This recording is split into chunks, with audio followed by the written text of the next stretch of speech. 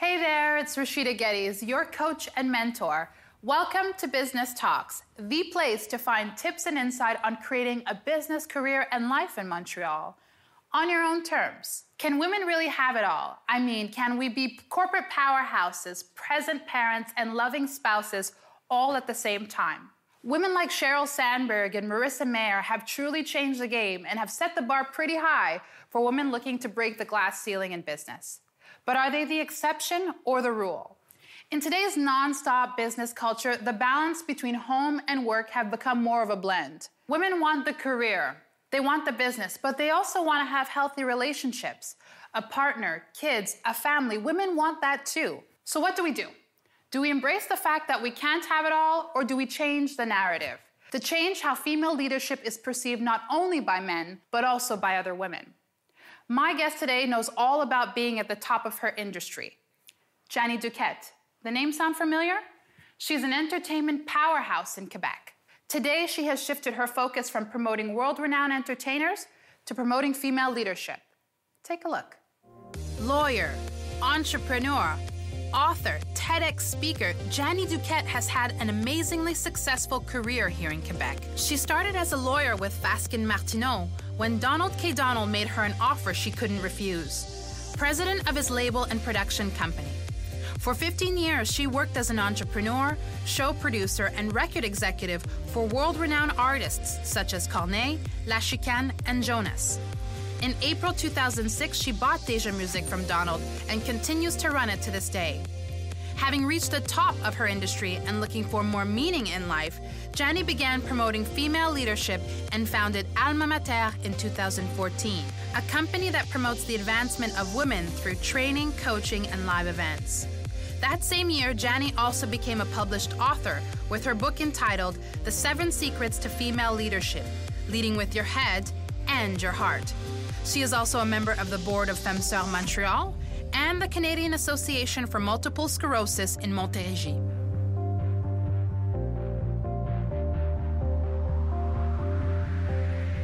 I want to thank you so much, Janie, for being with us today and really having this conversation with me. You've had a really charged, I would say, career here in Quebec, one that many would call powerhouse in the entertainment industry. And I know you got to start very early on in your career, one that really set you up for success going long term.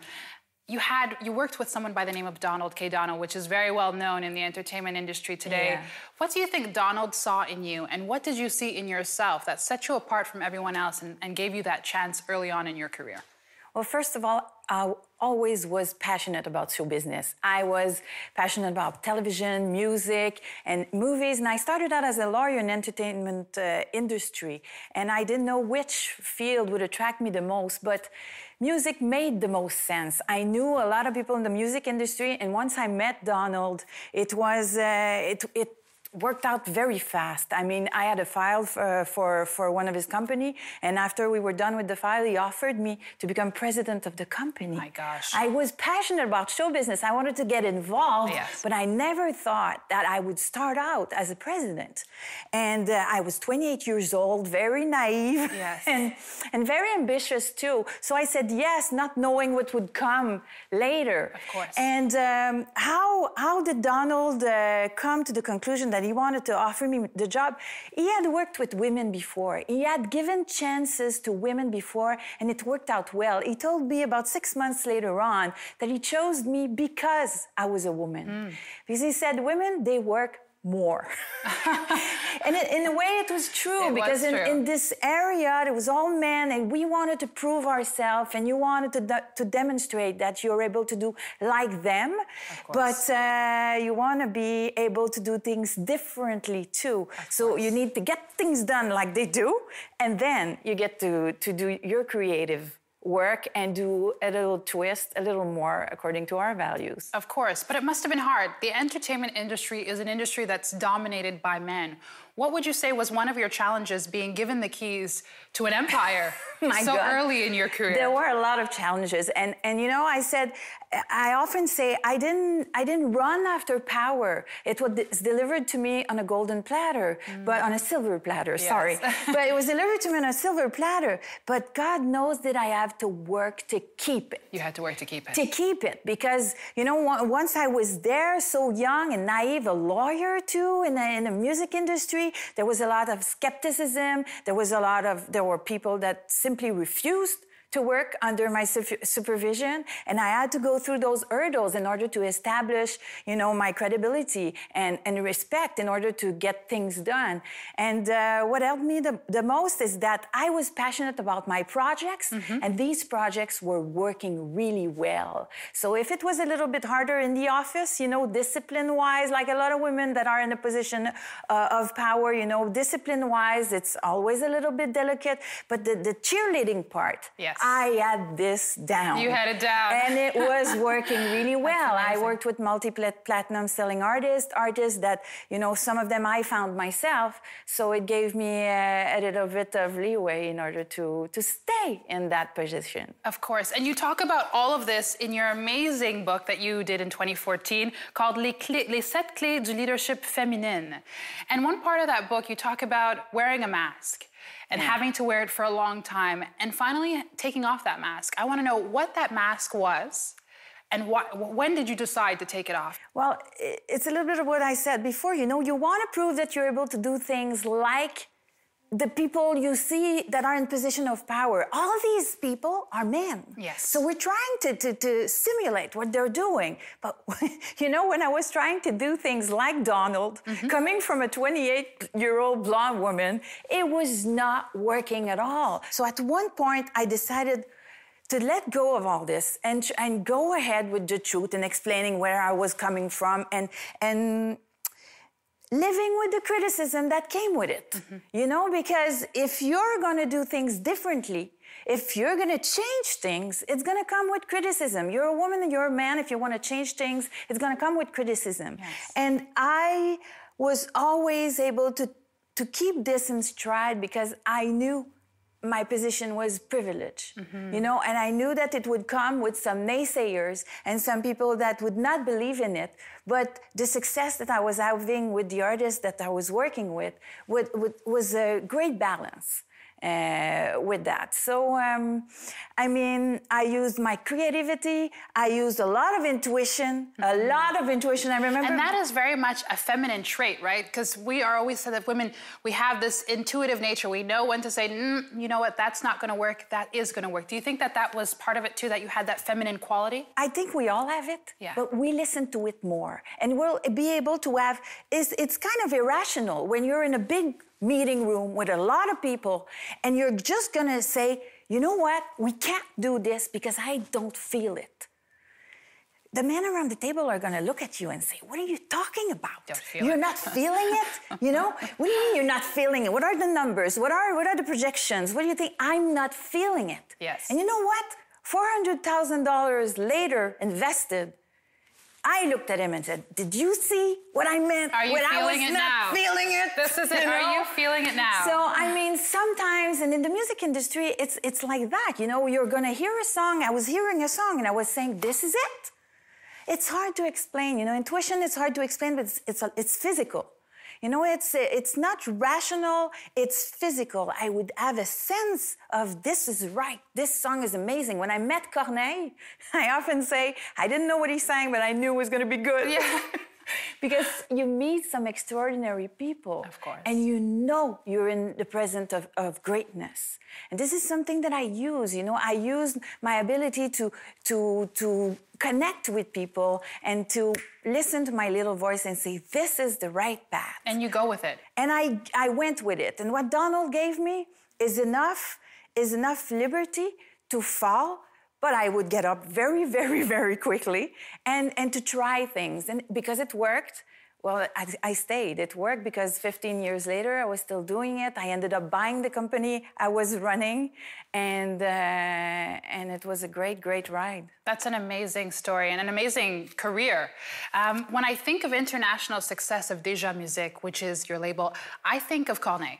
And you mentioned it before. He kind of crossed all boundaries. And I think there was a point, at a high point in his career, that there was a lot of media attention as to the relationship in terms of management and Corneille and the media's perception and people's perception and how people kind of perceived yourself and Corneille in the media. What do you think that taught you about leadership, that experience? I was always able to take this in stride. Yes. Like you say, take this in stride because these are the normal. First of all, I was never Corneille's manager. He had problem with his manager, which was not us, the production company. Okay. So I mean, when there were some troubles, because it happens, I mean, artist is a long relationship when you sign an artist to a label. It lasts 5, 10 years.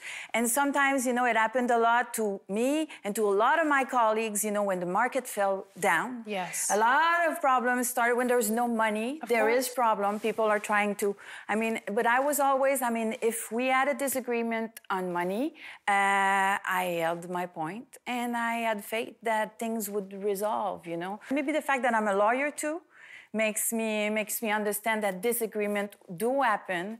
It's business. It's not personal. It's business, and you move on. I've never. I respect all the artists that I've worked with, even though sometimes we did have some disagreement with respect to money at one point. And I love that what you said. It's business, and being able to separate personal from business, and being able to still have relationships with people that you might no longer have business dealings with, or it could be the complete reverse. It's about being able to differentiate that too and not get caught up in your feelings sometimes. You know what? And it's something that I think that we're able to do very well, women. Sometimes they say we're too emotional. Not at all. We are very good with our emotions. That's what we do. When we get together, a bunch of girls, we talk about our emotions and we're able to control our emotions. We're very, very well versed in discussing emotions and then putting them aside and prioritizing where it is. Men are not comfortable with that. And that's why I feel that historically, men have said women are too emotional at the office. It's because when we speak that language, they don't get it. But we're very well versed in it. And I was very well versed in my emotions. And I really, really understood where to put it and where not to put it. And this gave me this allowed me to enjoy everything that was great and also go through some more difficult time without falling down. Because this is it. What is a great captain? A captain that knows how to ride when there is a big, when the water is... Of course, when the water is turbulent, you have to know how to steer that boat to safety. If you never have it, not... So, it's part of our lives as business owners, as entrepreneurs, it's part of our lives. And as mothers, too. Of course. And there was a part that resonated with me in the book. I'm glad you're talking about mothers, about the idea of having it all and what that means for women. And I think of people like Sheryl Sandberg, Marissa Mayer, and these people in the United States who are, championing women CEOs and being able to be mothers at the same time. And we see it, and they're doing it with so much ease. But the reality is that it's not easy to balance it all, and it's not easy to have it all. What are your thoughts on that? First of all, the world is not made for women or men to have it all. The world was thought of and built by men. Mm-hmm. But you know what, men that were able to give themselves 100 hours a week at the office when they had a woman at home taking care of it all. I don't have that, you don't have that, and no man has that today. But that's still what the workforce expects from people. Mm-hmm. So it's impossible to have it all because the workforce is not built that way. That's why women have to take control. Take charge, unite, align, and change things. Make the workforce a better place for all, not just women, everybody in it. We have to be allowed to work and love at the same time. And right now, it's just not possible. I tell women, they tell me, what do I do to have it all? I said, first of all, stop trying to, because it is not possible. Yes. The world is not made that way right now. But that's why I encourage women who are in a position of power, who have their own companies, who can decide how the workforce works, to redesign this, to allow people to be happy and work at the same time. Happiness makes performance better. Of course. So it's not about the hours now, it's about balance. Everybody should be balanced. And we have a big role in changing things. So that's why I encourage women to, because we've been thinking it for a long time, now it's time to talk about it. Of course. And it's time to do something about it. Of course, and I love what the recent TEDx Montreal that you had, that the presentation that you gave, that talk, you talk about owning your superwoman power. What is that? What is this power that we have as women that we need to own in terms of our femininity, in terms of our leadership style, that would allow us to be able to empower us, to be able to take on, big challenges in the world? What is super about Superwoman is that she's a woman. So why try to make everything and dress ourselves as Superman? Men and women, we're no better, no worse, but we're different. Of course. So working together makes a perfect team. Yin and yang together. So let's be women. Let's get rid of the Superman costume and be women. We like to nurture. We have enormous empathy. In a world right now where everything is designed for clients, yes, who else is better to be sitting at the table and knowing what the needs of the clients are than a woman that's very connected to her empathy power, to the power of empathy. I mean, also, there's a lot of problems with respect to finding life balance.